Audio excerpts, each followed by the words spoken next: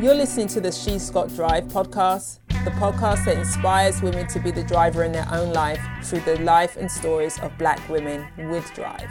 And I'm your host, Shirley McAlpine, and I'm a business consultant, an executive coach, a leadership facilitator, and I work with people and organizations to live their lives by design and not default.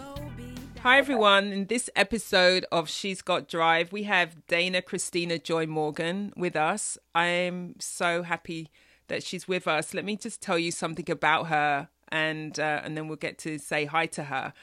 Dana Christina Joy Morgan is a pianist bringing a new sound to the arts as she bridges the long-revered classical tradition and other genres into a diverse and creative sound. She's a graduate of the Howard University Master of Music program. She received a bachelor's degree in music performance from Capital University Conservatory of Music in Columbus, Ohio. She has won numerous accolades and awards of achievement. In 2014, Dana placed as a finalist in the Washington International Piano Artist Competition, competing against pianists representing the USA, France, Germany, Japan, and Taiwan. Dana received the Audience Award, the Press Jury Award, the Best Performance of a Beethoven Work, and Best Performance of a Classical Work. She was also featured on the televised 2011 Trumpet Awards, where she was able to share the stage with legendary performers such as Aretha Franklin and Earth, Wind & Fire.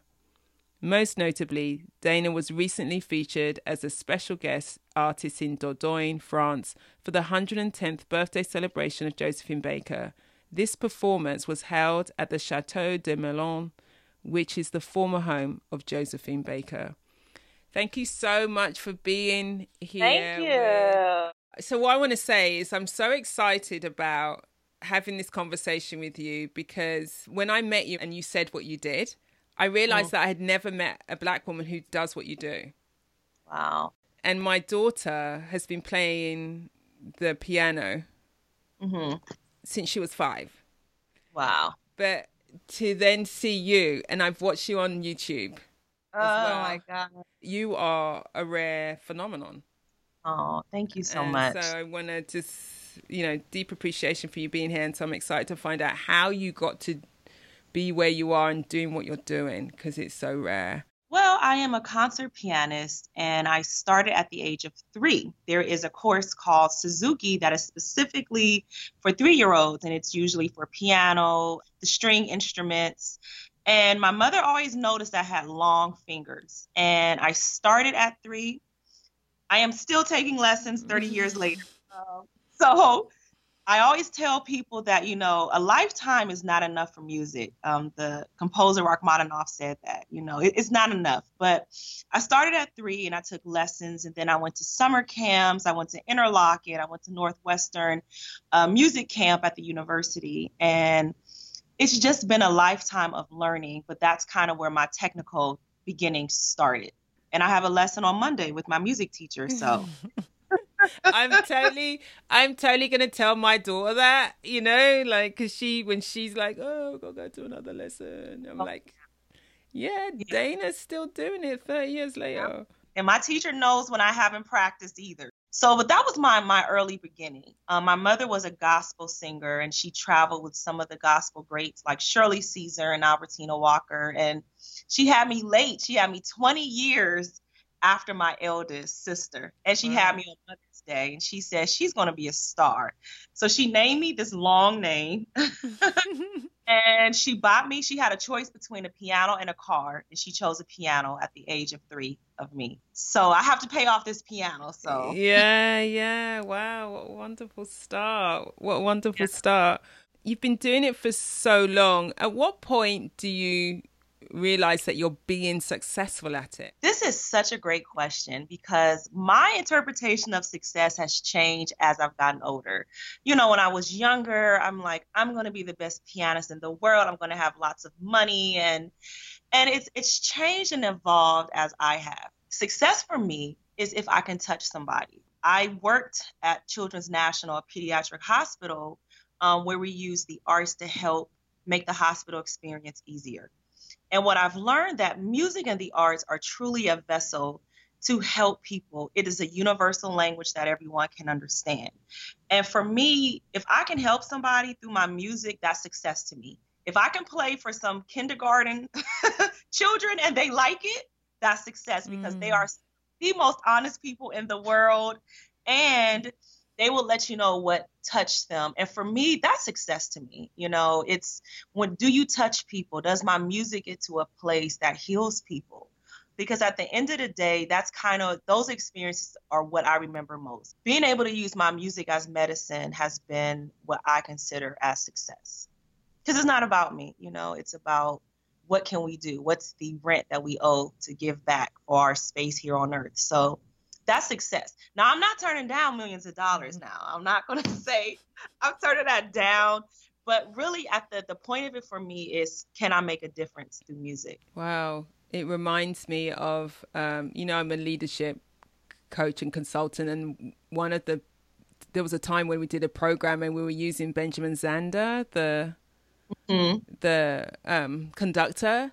And he's teaching them to look in the audience and to see when you've made the quote unquote perfect note is when you see the impact that it has out in the audience. It isn't whether it's really perfect, right? It's really like, what difference are you making? What impact are you having? And so that's what it reminded me of as you were speaking about that. When did you realize that what was more important in terms of defining success then? Because before you were saying it was about like, I'm going to be the best in the world. And now it's about what difference am I making, and music as medicine, which I love that. Well, after I graduated from college, I performed with a young lady on Broadway at Children's National. The program coordinator asked me about if I would be able to kind of be like a booking agent for talent for the program. And I never saw myself in a hospital. I'm like, I don't do hospitals. I am a pianist and I do stages. However, being in the position humbled me, because when you see people and they're giving their last rites to their young children, and you see how music steps in and helps them with that transition, it becomes real. And it's an experience like none other. Or when I come and I perform, and I don't do music therapy because that's a very specific license course. I do comfort, and I program people to come and help provide music that's comforting. But being in the room with someone this is going to be their last Christmas, and playing something as simple as Deck the Halls means so much. And I know it's a carol that we sing all the time, but being able to be in a situation where you see what that impact has on a family who is having their last Christmas changes you, and it humbles you, and it makes me privileged to be able to know them and to know that I can make a difference. And so I think that's when the transition started to happen. And being able to reach, people who can't react or who won't be able to give you an applause and a bravo, and to know that you're still stimulating them even though they can't physically give you a thank you and all of that. And so that is truly what started the humbling process. And my mother, because she keeps me my parents, they keep me together. Right. I'm so moved by that. My dad passed away about 7 years ago, and he passed away at home, and he was surrounded by family, and we sang to him. I mean, that's one of the things that we did, is we surrounded him.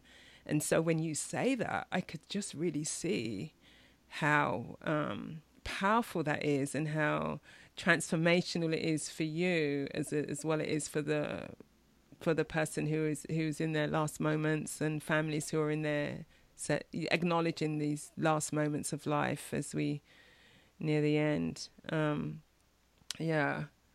and that it has another power to when you speak about music as medicine. Again, it's like another deeper level of that when you speak to that.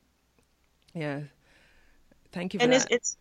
No, thank you for, sharing, because, that's what music does. It takes you to that time and that place. And I'm sure that was a moment that you will forever remember. And so, I've been in situations like that, and to see that has really left an indelible mark, and it's kept me encouraged to always, sometimes when I don't feel like it, when I feel like it, to remember that I am just a vessel. People will remember this, and that's what I always go to. And before I play, I keep that in mind. I focus on how can I heal this person, or where do they need to hear this? And a lot of times it's not even the big concerto pieces. It's not the bait. Sometimes it's Twinkle, Twinkle, Little Star. And I have to say, even for me, of all the music I play, my most popular piece ever has been the Charlie Brown, Linus and Lucy. Like, I have gotten more accolades for playing that than I ever have for doing some of the other greats. So sometimes it's the simple things that make all the difference. It's Twinkle, Twinkle, Little Star, So, yeah. Yeah, that is I wasn't trying to get emotional so soon, but Listen, I didn't expect to get so emotional so soon. Really. Yeah. But that's such a great life lesson, isn't it? The simple things, and how we, our ambitions to be something, and it doesn't take away that to be that, but for us to remember what truly really matters. Absolutely. What truly really matters. What would you say is your biggest accomplishment to date? My biggest accomplishment to date has not happened yet, but I can tell you some things that I've been in the running. A few of the accomplishments are ones that I feel like had the biggest obstacles, and in the moment I felt like I could never make it happen. When I did the Josephine Baker Castle, it was random. I mean, I literally manifested it. I love Josephine Baker. I've always been a 1920s diva, everything. I met a performer who was French, and I'm going on and on about Josephine Baker because I do that to every French person I meet. And she said, "Oh, I think my cousin owns her castle." Like, easy. I'm like, impossible. Like, what? All the people on this earth. When I was 16, I appeared on the Apollo in New York, in Harlem. Mm-hmm. And I remember I was 16, but I was in the older category. First of all, I come dolled up in this Liberace gown with a long train. And I remember I was back there in the green room for like 10 hours or something. And when I came out, I almost forgot to do the log. And as a tradition, you have to rub the log. If not, you get booed. And so Steve Harvey was the host at the time. And I was going to do a classical piece on the Apollo. And I remember when I told him the title and my name, he totally made jokes like, whose mother named her all of those names? And can you tell me again what you're going to play? Like, he totally made light and joke, and the audience laughed. They didn't have a piano. I had to play a keyboard. And I just remember sitting on that keyboard and I tore it up. I mean, I played like my life depended on it. I didn't win, but I didn't also get booed. So they say if you can make it in New York, you can make it anywhere. Right. But what made it a big accomplishment for me was the challenges that I faced to get there. Someone stole things out of my car while I was there. I was back in the green room for a really long time without my mother, without any direction. And I didn't want to get booed. The thought of getting booed in high school in front of my friends was just too much. Right. But, it helped me to see that, you can just keep going and moving forward. At the times where I felt like I was at my worst was a time where I really was able to step into my authentic self and be confident and come out there and stand in front of people. Because if you can make it in front of a whole bunch of people from Harlem, New York, listen, you can make it anywhere.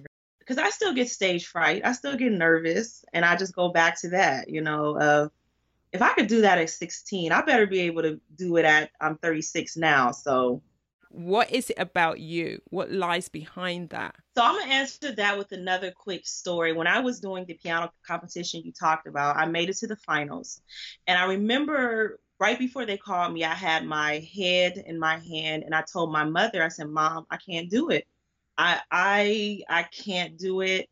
And I remember I thought she was going to do the motherly thing and hug me. My mother said, I know you're not going to sit here and act like you're nerd. She turned into, Black mama, She said, all the people who have sacrificed for you to be here, and you're going to sit there and act like you're scared. She said, you are an artist. This is what you do. And she dropped the mic and walked away. But answer your question, for me, it was the sacrifices that people made. My parents have spent millions on lessons, and there's been a community of people who have prayed for me, stood by me, encouraged me. There are young people who look up to me. There are people who say, wow, a Black person doing, you go, girl, keep on playing that piano, older people. And so when I can't do it for myself, what other people have put in me, I do it for them. Like, I need to represent my small town of Warren, Ohio on TV. I need to represent all the Black classical players out there. So sometimes, and it goes back when it's not about me. Like, when I'm on that stage, I'm there with my ancestors. They didn't get their due justice, and so I do it for them. And so that is what makes me step out of myself. Right. And when people talk about that, like having the ancestors behind, what does that feel like? Is it in your body? Is it in your mind? I'm curious about that. Where does that get located? The experience of all those people who on whose shoulders you stand. Maya Angelou said, it feels crowded on the stage because they're sitting with them. For me, it feels crowded. But I like it. It's the kind of tightness that makes you feel secure, because not only, my personal family members, I look to strong women. Like, I love my auntie Josephine Baker. I call her Auntie Josie, just because she was elegant at a time where, Black people were often looked at subservient. And so, I make sure I keep my head up. So I embody it in my body. So I'm going to always have my back straight and my head up. And I feel like it represents those ancestors whose backs were heavy. And I also conjure up a lot of the great Black pianists, like the prodigy Philippa Schuyler. She was a wonderful pianist who died on my birthday, May 9th. Wow. But she was a great prodigy during the 50s and 40s. And then Margaret Bonds was another great Black pianist. So I conjured them up, and they crowd me on the stage, but they also protect me, so I'm not there alone. But I also think of the future, the young people who, hopefully I can be in an audience and a young person is like, wow, I want to do that. I want to be like that. Right. So crowded is the answer. I'm but so comfortable. Crowded but comfortable. Yeah, I'm loving that. Crowded but comfortable. Mm-hmm. Remember that, everyone out there, when you're sitting in a meeting, right? When you're sitting in a meeting and you're feeling like you're the only one, because many times when you're stepping up and you're leading and you're playing big, you're not surrounded by people who look like you. So, yeah, crowded but comfortable. They make space for me, which is what I like. It's almost like, if you were in your grandmother's bed and you're, nestled between grandma and your cousin, it's crowded, but you're comfy, cozy. Right. And so for me, they make way for me when I need to, but it's nice to know that they got my back, Right. They've been there. They know what it's like. I'm also struck by how many of those names aren't familiar to me, actually. The history of the many Black women who have gone before you. And I'm not a music, haven't been into classical music, but I consider myself someone who's well read, and so I'm struck by that. And is that because they're really not known outside of the music space, or is that just me? I think they're known, but it depends on which crowd of people you are with. Because I went to a historically Black college, an emphasis is put on learning Black composers. I think that there is a movement of getting the names out that are familiar, but we have more work to do to let it be known that they were out there. I mean, there are many Black male piano players as well as female, but I think that we just have to do more about exposing who they are and what they did. And so part of what I do is I learn a lot of music, and it is just as difficult and complex as some of the greats like Beethoven. Florence Price is another great pianist who merged jazz into spirituals, into the classical form. And they directed orchestras and wrote amazing music and combined different styles. And so I am challenged, and I challenge my other musicians to help get more of this music out there. Right, right. So I will send you some. Yeah, that'd be cool. I'd love that. I would Yes. absolutely love that. So you've talked about your biggest accomplishments. What do you think has been some of your biggest challenges that you faced, and how did you overcome them? My biggest challenge at times has been myself. Instead of embracing fear and seeing it as something I could use, going against it and trying to fight it, I still get stage fright and get very, very nervous. And sometimes you talk yourself like, how am I going to do this? I'm too scared. I get very, very nervous.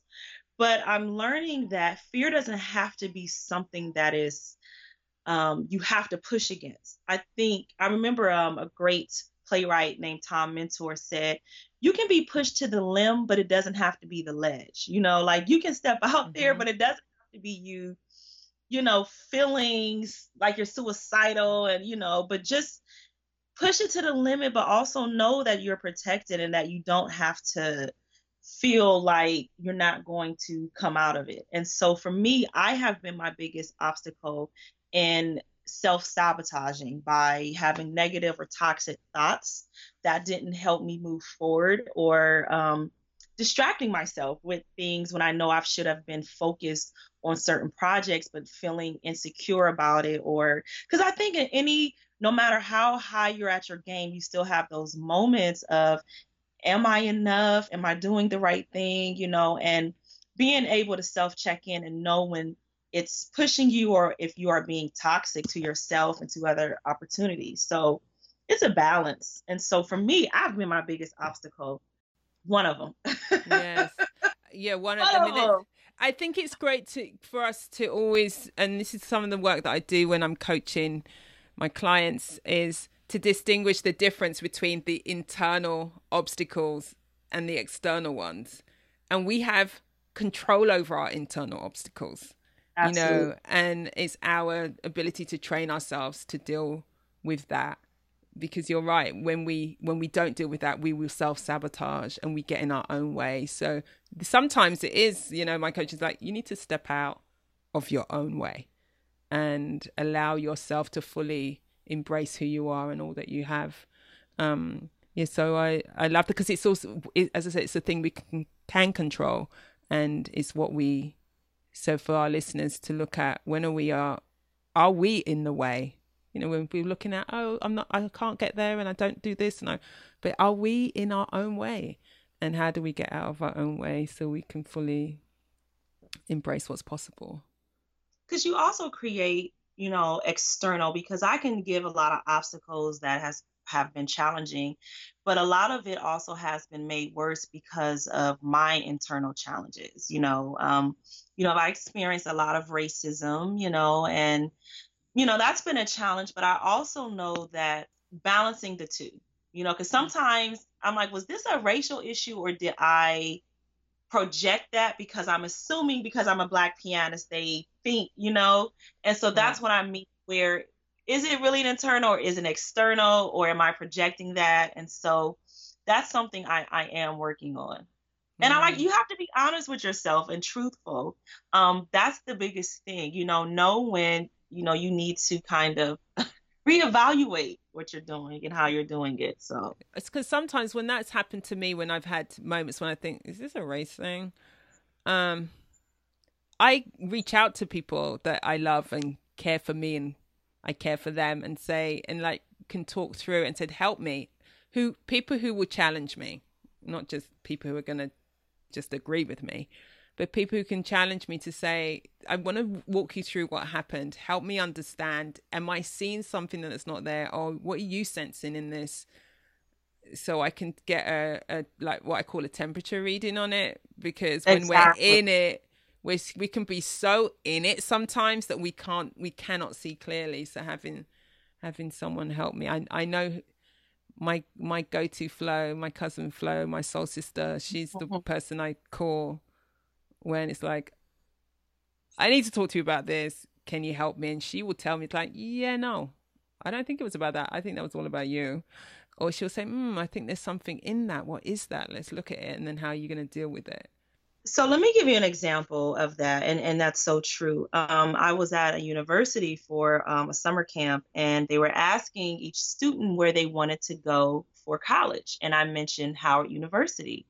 And the teacher said, "What is that? Where is it? I've never heard of it. And why would you want to go there?" Well, for me, and Howard University graduates the most PhDs of Black people. And so how dare she not know, was that trying to be, and it ruminated in my mind to where I'm getting all worked up. And it was like, well, did she not really know? She may not have really known, but for me, it was like, how dare she? Right. Who doesn't know Howard, but it's great what you said, having a community to give you perspective. And, for music, it's like, why not Juilliard or Oberlin?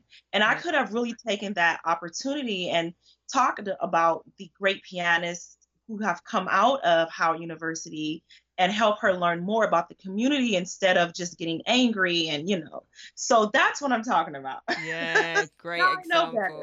That's a great example.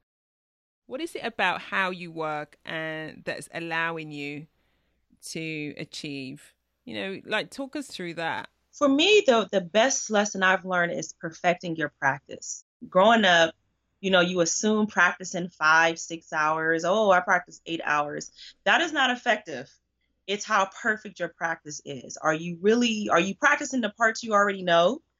Or are you actually going and starting with the parts that aren't comfortable to you? And especially young pianists, they can play Furlies. Then when it gets to the arpeggios, they slow all the way down. So learning how to really perfect practice, and not only just musically, but in your life, in your meditation, in your yoga.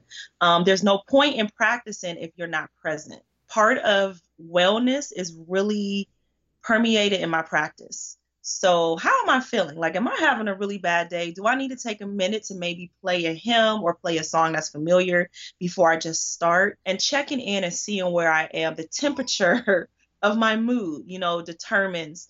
You can't separate your wellness and your personal from your practice. And so that's kind of how I start. I don't have to do 4 hours, but if I can do 2 hours where I'm really focused and present, it does a whole lot more for me. And I make it fun. Like, it doesn't have to just be so much work. I have to make it fun. So I have some candelabra. I light the candles like Liberace or aromatherapy. I try to make it fun. Music is supposed to be fun. Practice can be fun. Everything doesn't have to be hard work. And, we can work smart sometimes. And I feel when you're relaxed and you're slow, you're open to receiving, you're open to giving. And when I'm looking forward to it, that's my best practice, In those difficult moments, what do you do? Where do you reach to? Sometimes it calls for just a breath. Breathing is what you do in your most difficult. It's the first thing you do when you come into this world and the last thing you do when you go out. So it's a lot to be said.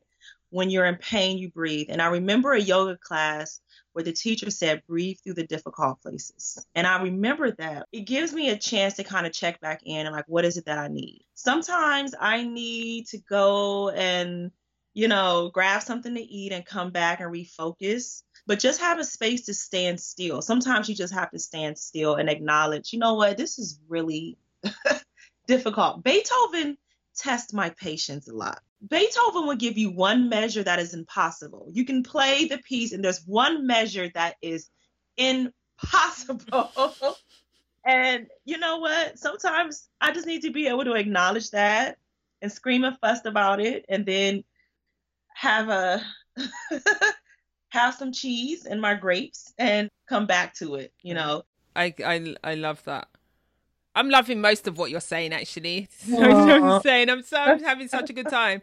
If you had to identify or say what your guiding principles are for yourself and your life that help you navigate, what would they be?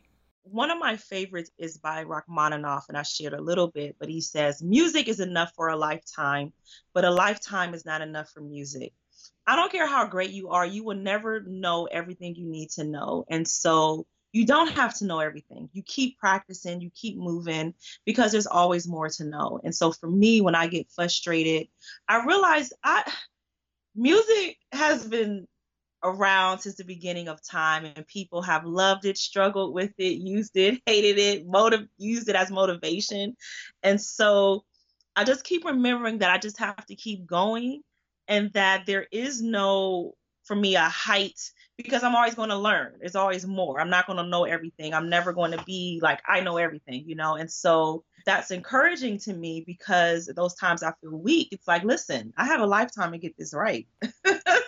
It sounds like your faith is key to you, is important to you. Is that, can you say more about that? Or Yes, faith is what sustains me sometimes when I cannot. I grew up in a very spiritual household, very Pentecostal, and I'm grateful for the experience. I am very blessed to have church community and people around me who sow seeds into me and encourage me. And I also have a great wellness community. I worked at a hospital, so I have wonderful healers and people who recognize that the body has to be in a place that's healthy and has vitality. And so I use all of that, the spirituality and the religious, and I use it for good. mm-hmm.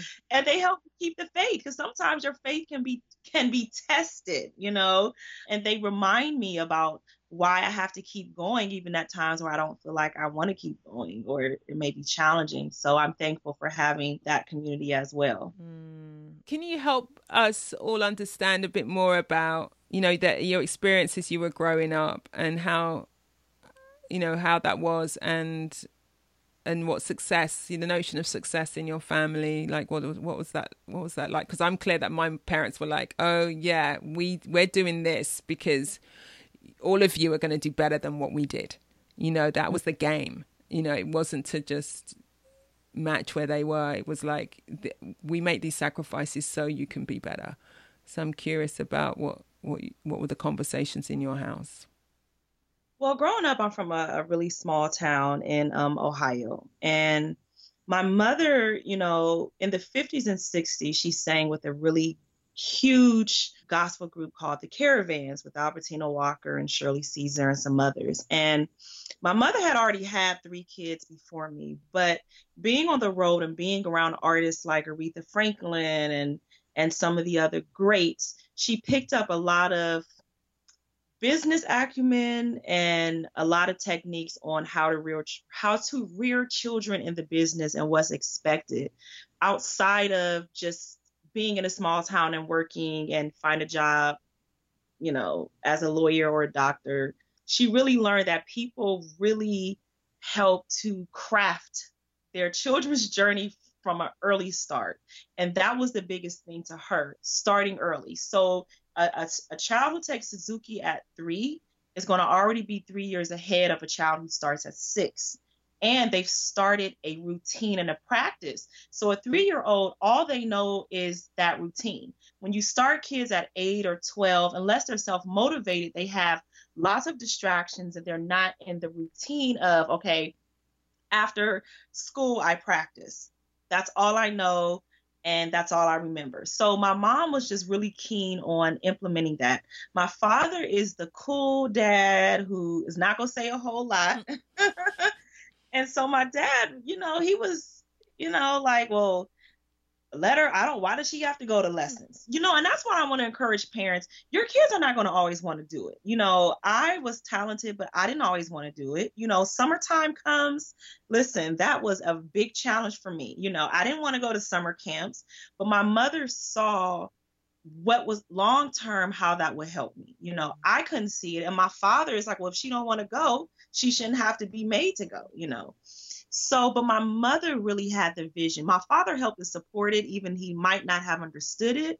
But my father bankrolled all the lessons and the summer camps. And so he didn't understand it, but he was invested because he saw that my mother's was really passionate about her vision, and they saw I had a talent.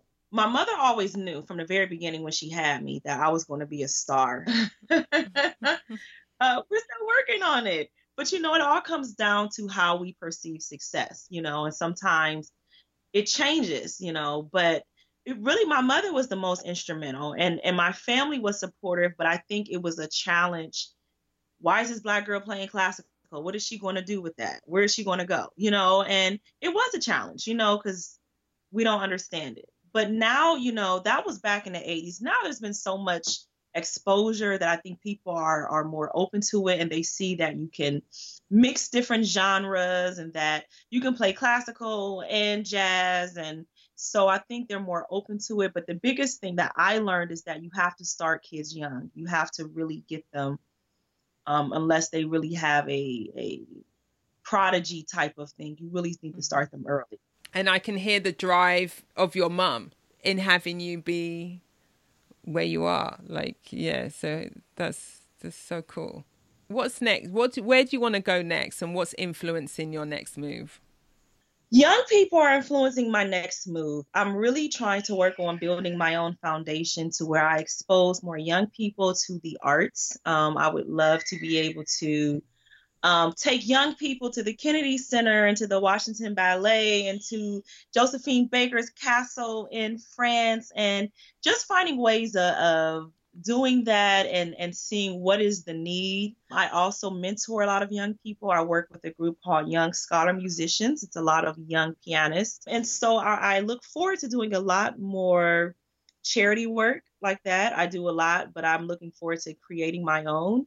And I'm also looking forward to doing a lot more international performing. I do a lot of work in France, but I'm looking forward to traveling to Italy and doing some one-woman shows. I always think that I was supposed to be a showgirl in Vegas. So Liberace has always been one of my muses. So I want to create shows that are very decadent and over the top, but great music and great energy. So we have to watch and see what happens, but you will be the first to know. Yay! The vision and the game is big and completely doable, right? That's the thing. Like, play big. Like, when I say game, do you know what I mean by that? Yeah. So just like, Yes. we can create our own game in our life that we want to play, and that's a big game to play, and it's an inspiring game to play. Is there anything you had to not do in order to be successful? What did you not do? I wasn't able to go outside after school. And I had to get up at 5 a.m. So the dedication, I wasn't able to do a lot of extracurricular free time things in school. And it made me angry, and I was very upset. I got up every morning at 5 to practice before I went to school, and I practiced after I went to school, and my lessons were 2 hours. And so, you know, I sacrificed a lot of extracurricular, but I was very social, so I was able to do things. But one summer I went to Northwestern for the whole summer, and then I went to Interlochen. So, you know, at the time I didn't want to do it, and I was very, very upset. But, you know, you do kind of sacrifice some of your time and some of your extracurricular. But I found that it kept me busy and it kept me out of trouble. So being kept out of trouble is what kept me successful. So that's, you know, I think at the time, young people don't see it. You don't see it. The community and older people and people who know, they know why it's important, but I didn't see it. Right. And even in college, I couldn't be everything and I couldn't be everywhere, you know. But I have a very thriving social circle. I have so many hobbies outside of music that I really love. Like, I don't feel just committed to doing music. I was a photographer for a while. I used to dance a lot, though not professionally. It balanced itself out. And I think sometimes you have to sacrifice this, but then later on you can, you know, come back to it. And so, yeah, I think that, you know, being kept out of a lot of things kept me from getting into some things I should not have. Yeah. And if you had to say 3 things that without which you would not be here today, what would they be? Oof. My parents, because they helped mold. I mean, not only did they create me, they molded me and they allowed me the freedom to be who I was. Even though I was a pianist and I did classical, they allowed me to play gospel or jazz or indulge whatever thing I was doing, and I really appreciate that. The second thing is fun. I am a fun person, and I enjoy having fun. I love to laugh, and I love the art of conversation, and I love people. And that is what motivates me. And music and art, that is what inspires me. You know, when I worked at the hospital, you know, we will always say the doctors save lives, but the arts give people something to live for. You know, music and art has a way of helping you when you feel down, when you feel happy, when you know, every different shade of your personality, music can help come in. And I wouldn't be anywhere without music or art, or having that stimulation of something that is inspirational and colorful or makes you think. And so those are the things that make me. I think that's what I'm made of. So if you were going to speak to a younger Dana who is 15 and doesn't want to practice today, what would you say to her? When you're not practicing, someone else is. That was a tweetable, as they call. Yeah, that's very concise. When you're not practicing, someone else is. Right. I love that. I love that. Totally. Totally. I think we're at the end, and we're going to end on that. Yes. You know, it is such a lesson for, you know, what drives us can be that, you know. Thank you so much. It was such a wonderful interview with you, and getting to understand more about you and what you do and how you do it, and you know, and what drives you and has driven you for many, many years. And who knew I was going to get totally moved in it, and so early on in the interview as well. It's been a real privilege. Thank you so much. Thank you for this journey. You know, you never know where it will take you, but you know, it's just as important to have this as it is to reach the destination. So thank you for helping drive me here. I'm so excited for what you are doing, and I know the best is yet to come for you. So I'll stay tuned. Thank you. Thank you. Yay. So Dana and I would love to hear from you. And if of all that you heard today that Dana shared, what is the most significant thing that you're taking away? What light bulb moment did you have? What insight did you have for your own life?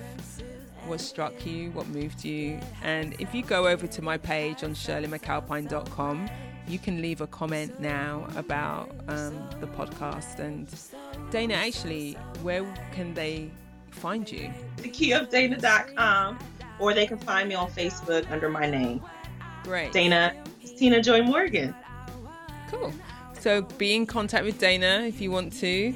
I'm certainly going to be looking up all those people she mentioned too. She's going to be sending me some music. Go over to my page, and also if you're interested, you can download a top tips from me on how to be a woman with drive that's come out of my experience of coaching many, many women over the years. So if you're also interested in finding a top tips on how to be a woman with drive in addition to Dana's wisdom, then head over to shirleymcalpine.com. Thanks. Go well, stay well. Until next week. She's Got Drive is produced by Cassandra Voltalina, music by the awesome female band Blonde. If you want to connect with me, go online, follow me on Instagram at Shirley McAlpine Consulting, or I'm on Twitter at Shirley McAlpine. You can always head over to our Facebook page, She's Got Drive. I'd love to hear from you there. If you're loving the show, why don't you subscribe on iTunes so you can get automatic downloads each week when a new episode is published. I'd love you to give a review if you're feeling it too. And head over to my page on shirleymcalpine.com. If you head over to the website, then you can get a download of how to be a woman with drive. These are my top tips, having spent years coaching women on how to up their game, how to be more impactful, increase their presence.